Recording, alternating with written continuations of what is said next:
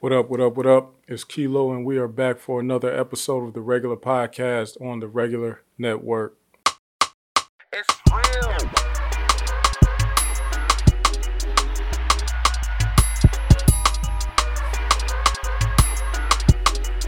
All right, y'all, welcome back. We are back for this episode, and we will not take too much time from your schedule. I just need you to hear what I got to say today.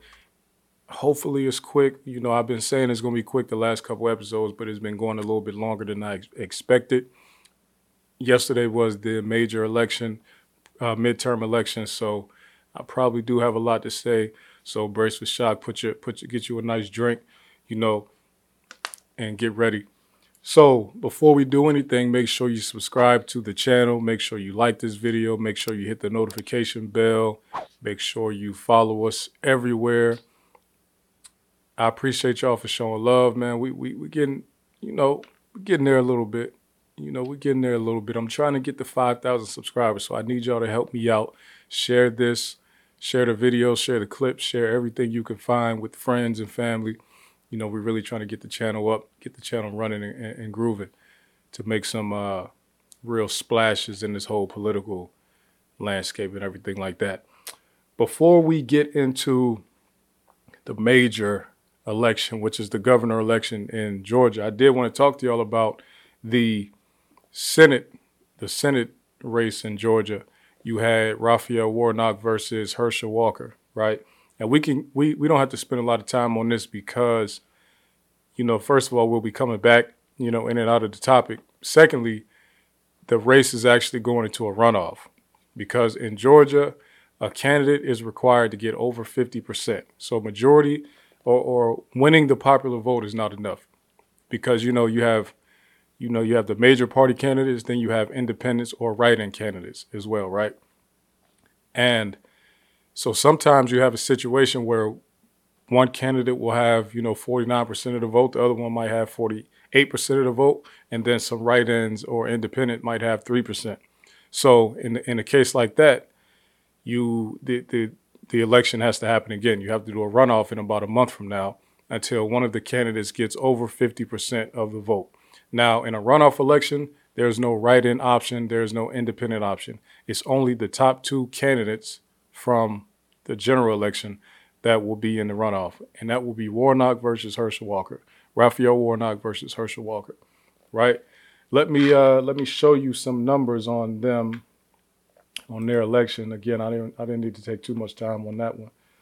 So, of course, you see here, and this is coming from NBCnews.com, and they have some good information, so I trust their word on it. So, as you can see, it's updated, up to the second, pretty much. 99% reported votes in, and you have Raphael Warnock, who would have won the popular vote, but he didn't go over 50%. He got 1,944,919 votes. Herschel Walker got 1,927,419 votes, and then this Chase fella got 2%. Chase Oliver got 81,000 votes, which is, that's not bad, right? So Herschel Walker ended up finishing with 48.7%. Raphael Warnock finished with 49.2%. And that is not enough to win the seat. So, So they'll have to run again against each other in a month, sometime in December, I think. Right? I don't have the exact date. And this here is a map of, with the voting numbers and percentages of every county. And in a little bit, I'll show you the difference between Warnock and Stacey Abrams as far as the county breakdowns go. They won most of the same counties, but there's a few different differences here. Okay. So the Georgia Senate exit polls, right? So 44% of men in Georgia, the men in Georgia who voted for these guys voted for Warnock. 54% went for Walker. Female, Warnock got 53%. Walker got 45%. Race, you had 29% white went with Warnock, and 70% white went with Walker. You got 90% black went with Warnock. Just 8% went with Walker. You can see the Latino vote here. Latino and Asian vote and other all around 50%. Well, Latino and Asian around 60% Democrat and around 40% Republican. And same with other, which is, I'm assuming, is the smaller groups or groups who identify as other, maybe mixed, and they don't want to choose a race. Who knows? 81% of non-white people in Georgia voted for Warnock, went Democrat on that. So this is the part that sex by race is the part that, you know, is being screenshot and shared all over the internet a lot, because this is where people get to try to point fingers and say, hey, you group, you didn't do what we told you to do, or this group did the most, or this group did the least, or whatever. This is the part people like to see the most. Okay. So you have white men went 71% with Walker, white women went 68% with Walker, black men went 85% with Warnock, black women went 93% with Warnock. You have Latino men 60% Warnock, Latino women 55%, and then all of other races 55% as well. You know, it seems like the younger people chose Democrat more, the older people chose Republican more. You know, education level, advanced degrees went with, it looks like as far as education goes, Warnock only won when it comes to advanced degrees. So, you know, masters and above, pretty much, which is, he got 60% of those votes. It's all interesting, man. But again, they have to go into a runoff. So, you know, being that neither of them got over 50%, it's not over yet. It's just going to be a matter of how many people show up when it's time to do this runoff. And a lot of people don't normally show up for runoff elections. Let me show you one more thing that I thought was interesting here. Oh, these exit polls, I got a lot of information. Let me show you one more thing I thought was interesting, right? Early in-person voting. So they have the tallies on here. In-person voting, but early. 2.2 million people voted. 2.259 million people voted early in Georgia in this election here. And Raphael Warnock, he was the top candidate against Walker, right? But on the election day, 1.346 million people showed up, but Walker actually won on election day. So that's why it was so close. And mail-in, 304,000. Warnock actually got more of those mail-in votes. So they show you here, 57% of votes were cast early for this Senate race. 34% were actually on election day, and 8% were by mail. And I thought it was interesting, but I could tell that a lot of people had to have voted early, because when I heard people talk about voting yesterday in Georgia, they weren't talking about these long lines where they had to wait 10 hours and 5 hours and all this type of stuff. Whereas when Biden versus Trump happened, people were waiting in line all day. It took forever to vote for a lot of people. I voted early, so I wouldn't have had to stand in line anyway. But there weren't really any long lines. So I knew there had to be a shift in how people were voting in Georgia. And I was right, almost 58% of people voted early. So, or not 58. What is this? 57 plus 8. So that's what? 65% of people in Georgia who voted early. That's a lot of people. That's a big chunk. So now let's move on to the big dog race, the one that had people all over the country arguing, the one that had people all over the country pointing fingers before the election even happened, just the pure foolishness that's been happening. I discussed this race on this show multiple times in the last few months because things kept happening. It kept on being, and plus I live in Georgia, so of course I need to be talking about politics. That's the lane I care most about when it comes to what's going on right now, right? Brian Kemp, the incumbent, versus Stacey Abrams for the governor of Georgia, right? You had, this outcome was fairly predictable. You know, some people were able to predict it in 2018. You know, 2018, I was more hopeful, and she was a lot closer in 2018, right? Let's look at the total numbers here. Brian Kemp got 2.1 million votes. Stacey Abrams got 1.8 million votes. Brian Kemp was able to win the election. He had 53.4% to Stacey Abrams' 45.8% of the vote. Now, if you guys remember, in 2018, Stacey Abrams only lost the election by 50,000 points. It was 50,000 votes, right? It was very close. It was like the final count was somewhere around, 1,900,000 for Kemp to like 1,930,000 for Stacey Abrams. It was a very close race. It took them days to count and verify and confirm the vote. Stacey Abrams didn't want to go without a fight. And also, she had forecasted or predicted that a lot of people that were purged from the voter rolls would impact how many people could vote for her. And the number of people who were purged from the voter registration rolls is pretty much damn near the exact number that she lost by. So she was right on. For whatever reason, this time around, she decided to change her strategy and make it. First of all, she was, for the last pretty much a year, she was campaigning about immigration and women's rights, right? Which is fine. You have to campaign and do whatever you need to do, right? So she was campaigning about immigration and women's rights in Georgia. Georgia is a state that's pretty much, 60% white, 30% black, and maybe 10% other stuff. So it's the vast majority white people, white Americans and black Americans, vast majority, right? So making immigration one of your top things that you've been pushing for, that's on you, buddy. But that's what she chose to do. And then for whatever reason, some weird shift happened starting in maybe like August or September, where she decided to start to call black men out, as if black men had done anything wrong to her other than support her at 85+%. Or it was 88% last time.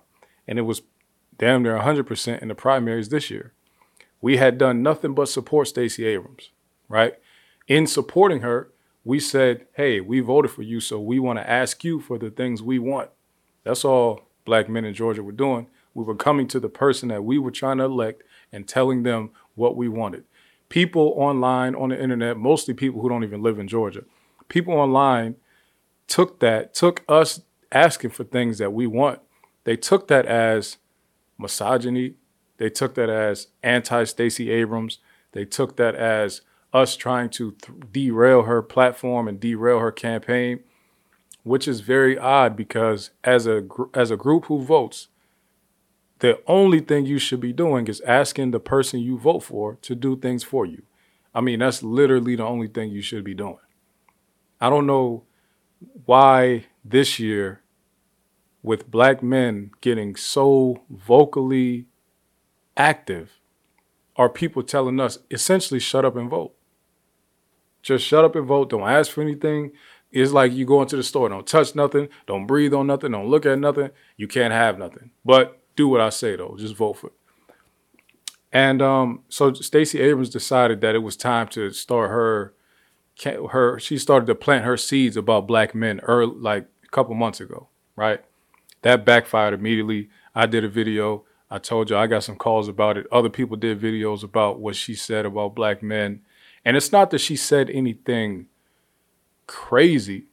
She didn't say anything belligerent. She didn't cuss us out or anything like that. But when you insinuate that black men are or will be the reason you lose by saying, if black men vote for me, you'll win, I'll win, that's going to ruffle a lot of feathers, and it did. And pretty much you didn't hear the end of it, Miss Stacey Abrams. You didn't hear the end of it. and you still not hearing the end of it because the election is over and people are still pointing out the fact that you tried to put it on us, right? People are pointing it out still, and I don't see anybody stopping anytime soon until you call your minions off, because you got a lot of people around the country that are coming at black men in Georgia, and it's pretty ridiculous, right? So then towards the end of the cycle, the campaign cycle, she decided like, oh, let's start doing this push towards black men now. Oh, they got offended. Let me do my black men's agenda. Let me start popping up with rappers. Let me go to some of these HBCUs and make some dance videos. Let me make some videos in barbershops and all. I'm not gonna knock it. Pandering to black men and not giving us what we've been asking for. You let us know how that worked out for you. Okay? And guess what? Let me read you the numbers before y'all start to talking crazy about black men. Right? Okay.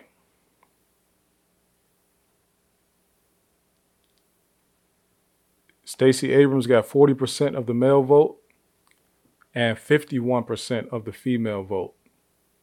Right? So she actually won with women in Georgia.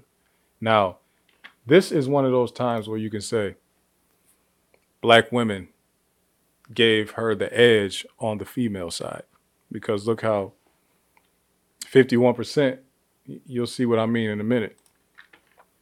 White people only voted with Stacey Abrams at 25%. Black people, once again, above 90% support for Stacey Abrams, above 80%. Nobody even comes within 30% of the black support for Stacey Abrams. No, not one group even comes within 30%. Okay? Let's see here. Sex and race. Sex by race. Okay, so this is where people like to do a lot of the finger pointing at, right? So I seen there was a chaplain up at Howard University that just did a speech, I think last week or earlier this week, talking about how black men in Georgia were voting for Raphael Warnock, but we wouldn't vote for Stacey Abrams, as if we were okay with voting for a black man, but we wasn't okay voting for a black woman. And I feel like things like that are why black men feel offended and are fighting back verbally against some of the stuff that's being said about us, because what are y'all talking? Where are y'all getting this information from? Right? Let's go back to the numbers here. I just told y'all for Raphael Warnock, black men voted for Warnock 85% and black women 93%. Okay.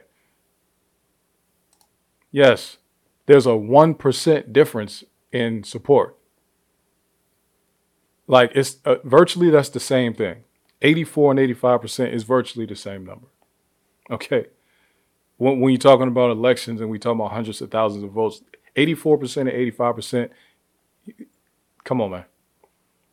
Black women, 93%, very consistent, good job.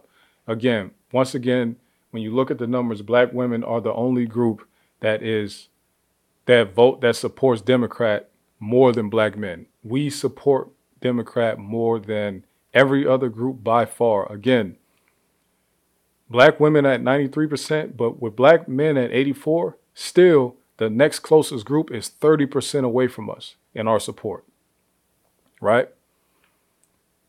So, white women voted for Stacey Abrams at only 27%. Now, I don't know if y'all remember me talking about this, what I said, just based on the numbers alone, if every single black eligible male voter in Georgia voted for Stacey Abrams, that wouldn't be enough people to get Stacey Abrams a victory over Brian Kemp. She lost by 300,000 votes. Okay? She lost by 300,000 votes this time, right? I've been telling y'all, and I've been telling her if she will listen, and if she did listen, she couldn't have listened to me. If you want to win this election, you should be campaigning to white women. I've been saying it. I don't know how anybody could. This is the thing, right? We just talking about winning versus losing. Everybody in this country knows black people are going to vote Democrat no matter what. Okay? So when you talk about 80s and 90% supporting you, that's essentially you have full black support. We're not split. That's not a split vote. 84% is not split. That's essentially full support. You almost don't even have to mention us in an election at all to get those type of numbers. Look at Kamala Harris. Kamala Harris came out vocally, said, I'm not going to do something just for black people. Biden told us, if you don't vote for me, you ain't black. You know, they put us down and we still gave them 90% of it. Like you essentially, we talking about just winning and losing. As a Democrat, to win an election, you don't even have to mention black people. Stacey Abrams, you spent so much time campaigning to immigrants in this state, and a lot of the immigrants in the state, and I didn't even see you campaigning to African immigrants. I see you mostly going after Latino immigrants. There's a lot of African people here in this state also, but I didn't see any attempt to get at them. But anyway, you went for the Latino voter, and still 44% of them went with Brian Kemp. Brian Kemp has a commercial with a shotgun in a pickup truck saying that he will go round up illegal aliens himself and arrest them. And he still got 44% of the Latino vote with messaging like that.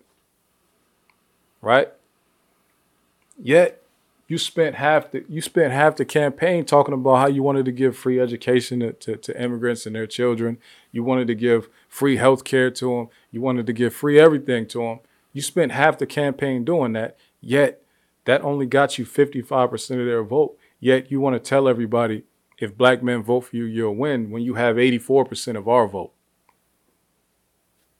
I don't remember the statements about Latino men. I don't remember the statements about Asian or Latino women or white women at all. And then you only got 23% of the white male vote. It's almost as if the campaign was set up from the beginning just to blame black people again, like Democrats like to do. Because you've been campaigning and haven't mentioned Latino people yet. You haven't had any of your minions mentioning or saying, hey, Latino people, y'all got to vote for me better than this. You haven't. White women supposedly caring about reproductive rights and everything like that. They didn't care about that. Y'all are not calling them out at all over that. It's a little bit wild to me. It's a little wild to me. Let's see what the age. Again, younger people went with Stacey Abrams. Older people went with Kemp. Also, again, Stacey Abrams won the advanced degree vote. She has a few percentage points less than Warnock, which Warnock got 60% of the advanced degree vote. Stacey Abrams got 56%. Again, this is on NBCnews.com/politics. You can see these numbers. You can essentially see these numbers for pretty much everybody, all the elections that happened all over. Let's go down here to this interesting thing here. So with the early in-person vote, Brian Kemp was the top candidate for that. The election day votes, Brian Kemp was the top candidate for that. But early by mail, Stacey Abrams was the top candidate for that. But you know what's interesting here, though? Early by mail votes, there's a difference of about 60,000 for the governor race versus the Senate race. Let me show you real quick here. Early by mail, this is the governor's side, and then here's the Senate side. So I don't know what that's about, why there's a difference. Because if you get a ballot in the mail and you go to send it back, I mean, did 60,000 people say, I'm just not voting for a governor at all? Like on the early mail, like what is that about? I don't understand. And then when you look at the early in-person voting, there's a difference of about 50,000 here. So 50,000 people walked into a polling location early to early vote and did not select a senator, but they did select a governor. So I'm not sure what that's about, because senator, everybody in the state can vote for a senator. They don't have Senate districts. It's just the state. So I'm not sure what that's about. That is a weird discrepancy to me. I will say though, when people talk about why was Warnock able to get 1.9 votes and Stacey Abrams got, the 1.8.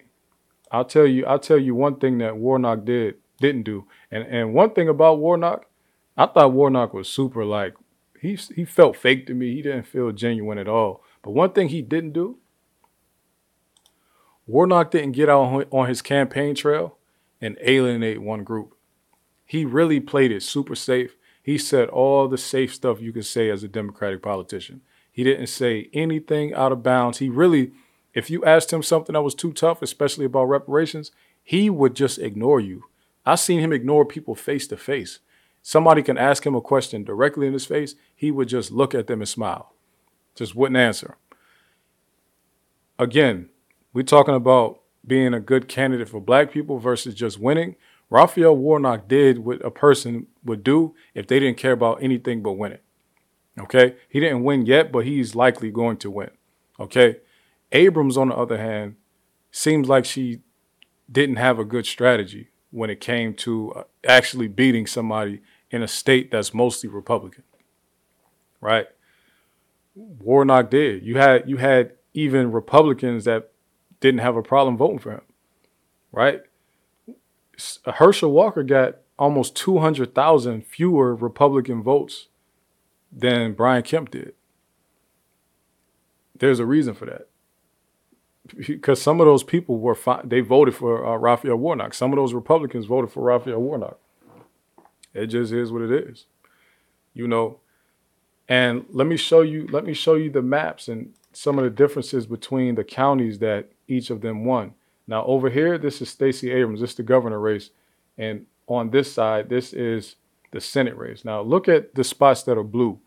Normally, when you see blue, most of the time, those are cities or metropolitan areas. All those red places, that's rural.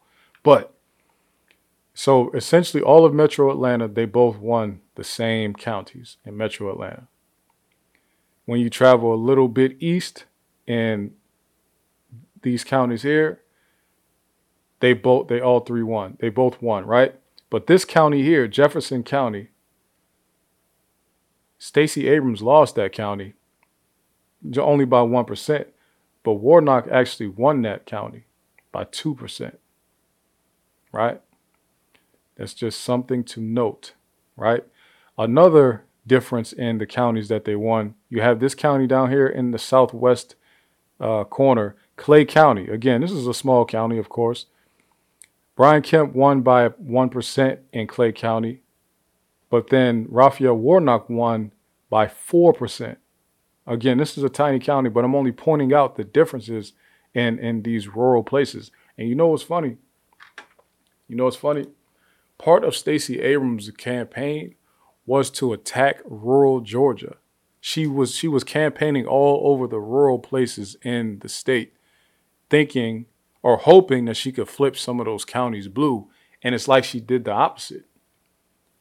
Warnock didn't campaign to them much at all. Like, only thing he did was run around with his reverend message and talk slow and try to seem relatable and try to seem like a compassionate politician or compassionate reverend turned politician. And it seems like people went for it, right? Stacey Abrams campaigning in these rural areas, it didn't seem to have the impact that Warnock's campaign had. There's one more county that Abrams lost that Warnock won, and it's this one here, Sumter County. It's a small county, but that 5,000 votes matters. Brian Kemp won that county by 3%, but Warnock won that county by 3% against Herschel Walker. So, it's all very interesting. It's all very interesting, man. I would say, Miss Abrams, if you are going to run again, man, you have to have better strategy. I don't know who's running your campaign. I feel like it is I feel like you don't have a strategist on your side. I feel like you have somebody who is more concerned with liberalism, if you want to call it that. They might be more concerned with potential book deals and potential documentaries and things like that. They don't seem to be concerned with you winning. Whoever is running that campaign, whoever is managing it, your campaign in 2018 was a lot better. It was a lot more effective. That's why the vote was extremely close. That's why it took them days to figure out where all the votes were at, because you ran a much better campaign in 2018. I'm not sure if you switched up the manager or what. And I said that the beef with black men for Stacey Abrams started in a couple months ago, where she decided that she would, come out and make that statement about black men. But I'll actually, let me show y'all something. Actually, let me show you something. The beef actually started here. This is where the beef actually started. Her beef with black men actually started here in the Georgia lieutenant governor election. And as you see, there's no black men here. This is Burt Jones, a Republican, versus Charlie Bailey. Now, how could the beef with black men have started in this election there? That's weird. But it's not weird. Let me show you something real quick. The beef with black men started in the Democratic primary race of Charlie Bailey versus a man named Kwanzaa Hall. Look at this here. In June 2022, Stacey Abrams endorses Charlie Bailey for lieutenant governor. Right? Who was Charlie Bailey running against? He was running against a black man named Kwanzaa Hall. Look at this here. Let me show y'all something here, right? So on May 24th, there was the Democratic primary for lieutenant governor of Georgia, right? Look how many votes Kwanzaa Hall. There was a lot of people running, first of all. Kwanzaa Hall was the favorite by far. But there were so many people, the vote was split a lot of different ways, right? So Kwanzaa Hall only received 30%. And as I told y'all, in Georgia, you have to get 50% to move on. So Kwanzaa Hall received 200,000 votes in the primary, in the general primary, right? And then Charlie Bailey came at number 2 with 119 votes at 17%. But that wasn't enough. So they had to battle it out one more time, right? The election was June 21st, but guess what Stacey Abrams did on June 2nd? So while this black man is campaigning against this white man for the lieutenant governor spot of Georgia, this is for the runoff. Kwanzaa Hall was already the favorite. All Stacey Abrams, she was the favorite by far for the Democratic side of the governor race, right? Nobody even ran against Stacey Abrams. They knew they didn't have a chance. But listen, she needed to stay out of it to let this be a fair fight. But when she came on June 2nd and endorsed when she endorsed Charlie Bailey over Kwanzaa Hall, that dramatically shifted the support for Charlie Bailey. And it also dramatically shifted the support for Kwanzaa Hall, because now the major ticket, Stacey Abrams, the big name Stacey Abrams, is now taking this person's side. That means a lot of other people have to ride with Stacey Abrams because she's the big dog in Georgia Democratic politics. Stacey Abrams is the big dog. She's the out. I don't know if y'all know, but before Stacey Abrams was running for governor, she was already a big dog in Georgia politics. Okay. She was a big dog. Okay. So when she came out and endorsed him, this white man, over Kwanzaa Hall, that caused a behind the scenes beef in the Democratic Party. A lot of people didn't talk about it. I heard about it because I have an inside ear into that world, but that caused a beef, right? A lot of people behind the scenes in the Democratic Party were irate. They were pissed off at Stacey Abrams. They did not like her decision to support this man over Kwanzaa Hall, who was the favorite. For years, he's been the favorite, right? When I say favorite, he's been the favorite to represent the Democratic side. So when she did that, that caused a split. So from then on, the Democratic Party has been behind the scenes beefing, and it's really have been a Stacey Abrams, and a lot of black men in the Democratic Party have been feeling like there's a problem with her, right? So you have this happen, and then guess what happens when they actually do the runoff election? Now Charlie Bailey flips it. He gets 140,000 votes, more than he even got in the original primary. And Kwanzaa Hall only gets 83,000 votes. The flip happened because Stacey Abrams endorsed this white man over this black man, right? That's where the Stacey Abrams versus black men beef started in Georgia elections and in the Georgia politics this year. That's where it started. And a lot of people didn't realize that, because that's some super, you have to be in Georgia to even know who these people are, first of all. But it's interesting how they can be attacking us and telling us that we just owe Stacey Abrams our vote because she's black and all this type of stuff. But then she wasn't loyal to the black man that was running for lieutenant governor. She wasn't loyal to him. He didn't get her automatic endorsement because he was a black man. He's not just, it's not like they just found him on a block and made him go run for lieutenant governor. This dude is a politician. He's been trying to get this seat for years, right? And for her to not support him, it's for her to not support Kwanzaa Hall and then to turn around and tell black men that we have to support her, even though she's not even doing anything for us specifically. It's a little bit crazy. And I hope the people who are on the outside of Georgia and didn't understand the beef going on inside of Georgia, I hope y'all understand a little bit better now. She chose this white man, Charlie Bailey, over Kwanzaa Hall. And of course, you don't have to vote based on race at all. You don't have to. You vote however you want to vote. But if you can vote however you want to vote and you can endorse whoever you want to endorse, don't tell black men we have to vote for you because you're a black woman. Don't tell us that. Since if everybody's voting for their personal interests, then you shouldn't tell us who to vote for at all. You shouldn't even be bringing black men up. Okay? I don't even know what black men you have on your staff. Maybe you have some, I don't know. Possibly got a lot. Who knows? But I know that this one, he felt left out, and guess what he went and did? Guess what Kwanzaa Hall did the week before the election? Georgia Democrat who briefly succeeded John Lewis endorses Republicans Kemp and Jones.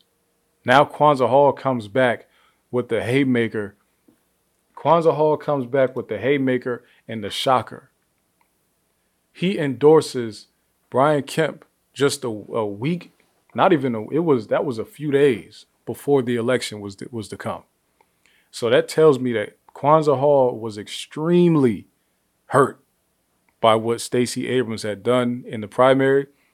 And he pretty much felt like he wanted to put the nail in her coffin by endorsing Brian Kemp at the last minute when he had been quiet ever since the primary election. He had been quiet.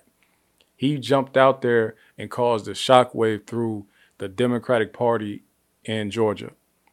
Endorsing, him being a person running as a top Democrat in the state, former representative, for him to endorse the governor on the Republican side publicly, that was major. That was major. And ultimately, Stacey Abrams lost the election. She lost the election. It's tough, man. It is tough. You can't really blame anybody but the campaign themselves. When you have the group that you come from, I'll say the black group that you come from, voting with you at 90%, but you couldn't figure out how to get your group, which is women, to vote for you at a higher rate, that's really on you. That's not on us. We did all we can do. Once again, I'm telling y'all, stop blaming black people. Everywhere in Georgia that has high black populations, Stacey Abrams won. many times by landslides. Okay. Any of the metropolitan areas in Georgia, she won them because that's where we live at. We did what we could. I have just one more thing to talk about, and it won't take long at all. Okay. Another bombshell in the business world happened today, this morning. Today is Wednesday, November 9th. Sorry. Meta laying off more than 11,000 employees. Read Zuckerberg's letter announcing the cuts. Listen, Meta is Facebook. Facebook Inc., they changed their name to Meta. They laid off 11,000 employees today. Just today. They just did it, sent out an email, boom, those people cut. If y'all don't mind, because once again, I took way more time than I expected. Them laying off 11,000 employees is 13% of their staff. That's a massive amount of people to cut when you have 87,000 employees. He wrote this letter to people. He decided to reduce size of the team by 13%. He took blame in his letter to the employees by saying, how did we get here? This is from Mark Zuckerberg's letter to his employees, right? At the start of COVID, the world rapidly moved online, and the surge of e-commerce led to outsized revenue growth. Many people predicted this would be a permanent acceleration that would continue even after the pandemic ended. I did too, so I made the decision to significantly increase our investments. Unfortunately, this did not play out the way I expected. Not only has online commerce returned to prior trends, but the macroeconomic downturn, increased competition, and ads signal loss have caused our revenue to be much lower than I'd expected. I got this wrong, and I take responsibility for that. In this new environment, we need to become more capital efficient.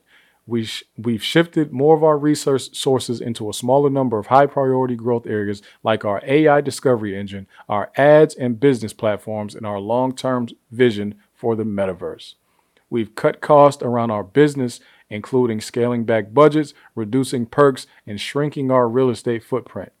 We're restructuring teams to increase our efficiency, but these measures alone won't bring our expenses in line with revenue growth, so I have also made the hard decision to let people go. Let me keep reading. I'm sorry. This is interesting because I never read a letter like this from a massive company. Okay?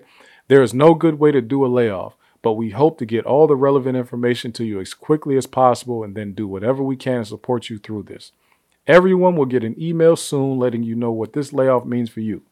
After that, every affected employee will have the opportunity to speak with someone and get their questions answered and join information sessions. So some of the details in the U.S. include, they made sure to point out in the U.S. because international employees, y'all got different stuff going on. Severance. We will pay 16 weeks of base pay plus 2 additional weeks for every year of service with no cap. PTO. We'll pay all remaining PTO time. RSU vesting. Everyone impacted will receive their November 15th vesting. I think that's stock options. Health insurance. We'll cover the cost of health care for people and their families for 6 months. Career services. This is pretty cool right here. We'll provide 3 months of career support with an external vendor, including early access to unpublished job leads. That's pretty cool. Immigration support. I know this is especially difficult if you're here on a visa. There's a notice period before termination and some visa grace periods, which means everyone will have time to make plans and work through their immigration status. We have dedicated immigration specialists to help guide you based on what you and your family need. I just thought that whole thing was interesting. And essentially what they're saying is the pandemic caused a bunch of people to get on the internet, do a bunch of stuff they wouldn't normally do. And they, for whatever reason, these people thought that would go on just forever, I guess. I don't know. It didn't go on forever. They hired a bunch of people during the pandemic, a lot of people working from home. It didn't work out. The money slowed up, or people went back to living their normal lives and got off the internet a little bit more. So now they have to fire a lot of the people that they hired during this time, right? Also, they're saying even firing people was not enough. They said we have to cut back on perks. We have to change some of our real estate footprint. They doing a lot of stuff. And they also want to reallocate funds to pretty much low-cost, high output items like AI and stuff like that. So man, it's always dangerous when you work a job that can easily be, because most of our jobs can be replaced with artificial intelligence. But if your job can easily be replaced with AI, those are the trickiest situations to be in. You know,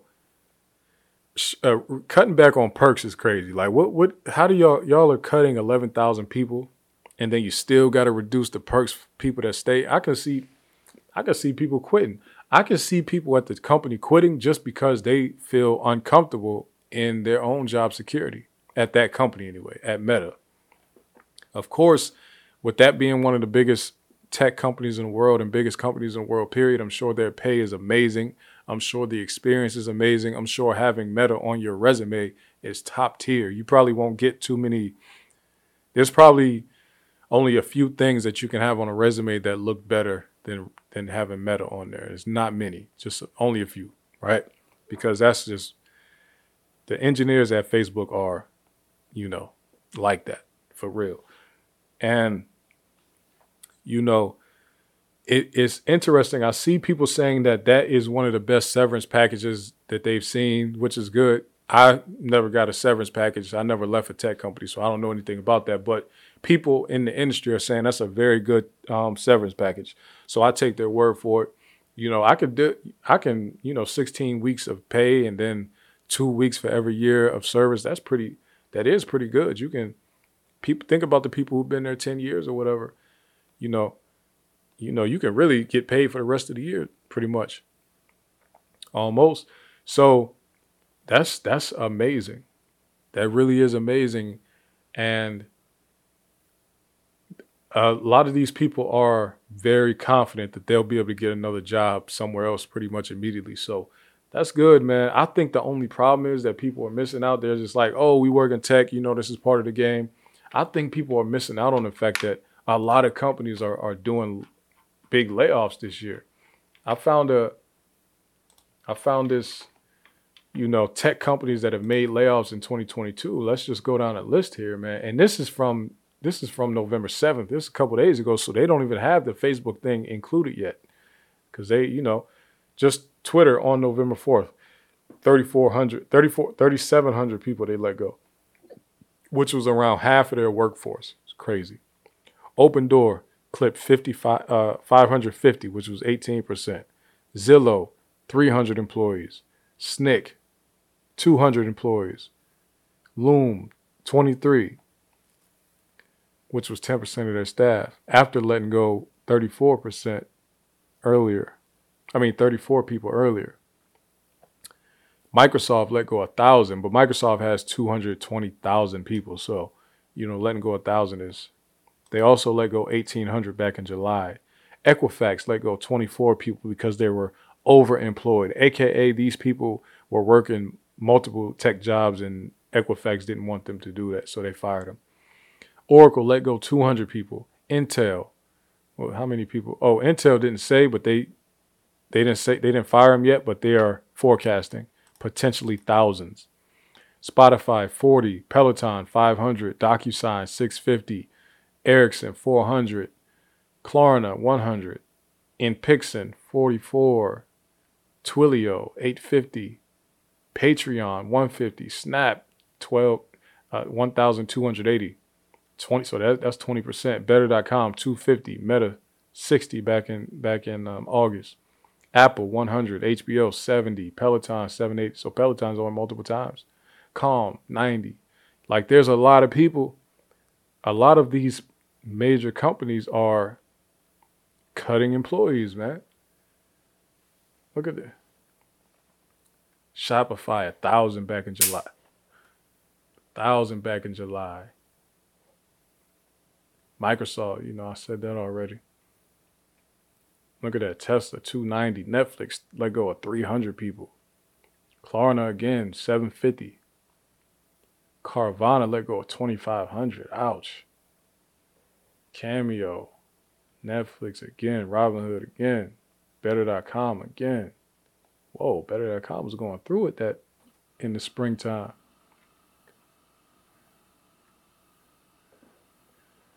Man, it's It's crazy out here, man. And if y'all remember, I did a podcast a couple months ago and I said layoffs are coming. The economy is being held up by straws right now. These people are lying, making it seem like everything is strong.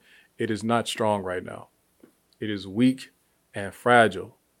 Companies are laying people off and they've been having hiring freezes for 2 years and they haven't been telling people. Well, they've been posting job ads knowing that they're not hiring anybody. It's a little bit crazy what's going on in the market right now. I don't know if the government is giving these companies word like, hey, we need you to keep on posting jobs. We need y'all to keep these employees as long as possible. I don't know if they're getting benefits, some type of government benefits for posting up jobs that are not about to hire anybody. I don't know. It's something that's going on that we don't know about, but we can kind of see the rumblings of it. It's spooky out here, man. So like I told y'all before, brace for shock, save up some money, just in case anything gets shaky. You want to make sure that you can afford whatever is coming. These amount of if you have all of these tech companies laying people off, then us people that work in tech shouldn't just be so cocky and confident that we can just up and run and just go find another tech job immediately. Other tech companies are having a hiring freeze, right? I'm from a steel mill city. It's just like in Youngstown back in the day, a long time ago, decades ago, they would say like they would quit jobs all the time. They would just quit their job at a steel mill because they knew they could just go down the street to another steel mill and get another job the same day. They could walk out of one and be hired at another one the same within minutes. And then one day in the 70s, steel mills just left or they started closing. And all these people who had been doing this, so used to this cycle, they were kind of stuck. And that's really the beginning of when the streets started to get a little bit out of hand in Youngstown. But it's like that in tech. Don't think that some of this stuff will last forever. Yes, everything is moving towards tech. So yes, employment will be secure, but secure employment will be secure. Some of these companies are growing to $1 billion companies in 2 years. Like, that's not a secure company. Even though they on paper have the money, those are the companies that cut jobs the most, cut jobs the fastest. When they grow that fast, they've been taking a lot of loans on, taking a lot of investors on, giving up all their equity and using all of that money that they've been getting from investors to hire a bunch of people so that they can scale. Next thing you know, they hit a road bump and now investors are asking a lot of questions about profit and everything. And now they got to cut 1,000 workers that only been there 6 months, right? So listen, y'all, do whatever makes you comfortable. I'm just telling you, things are not what they seem. Okay. I know people hit you up on LinkedIn all the time talking about these jobs, man. Listen, if I were you, I would stay put. That's just me. All right. I appreciate y'all. Make sure you subscribe to the channel. Make sure you hit me on Instagram at The Regular Network. Hit the website, theregularnetwork.com, man. Peace out.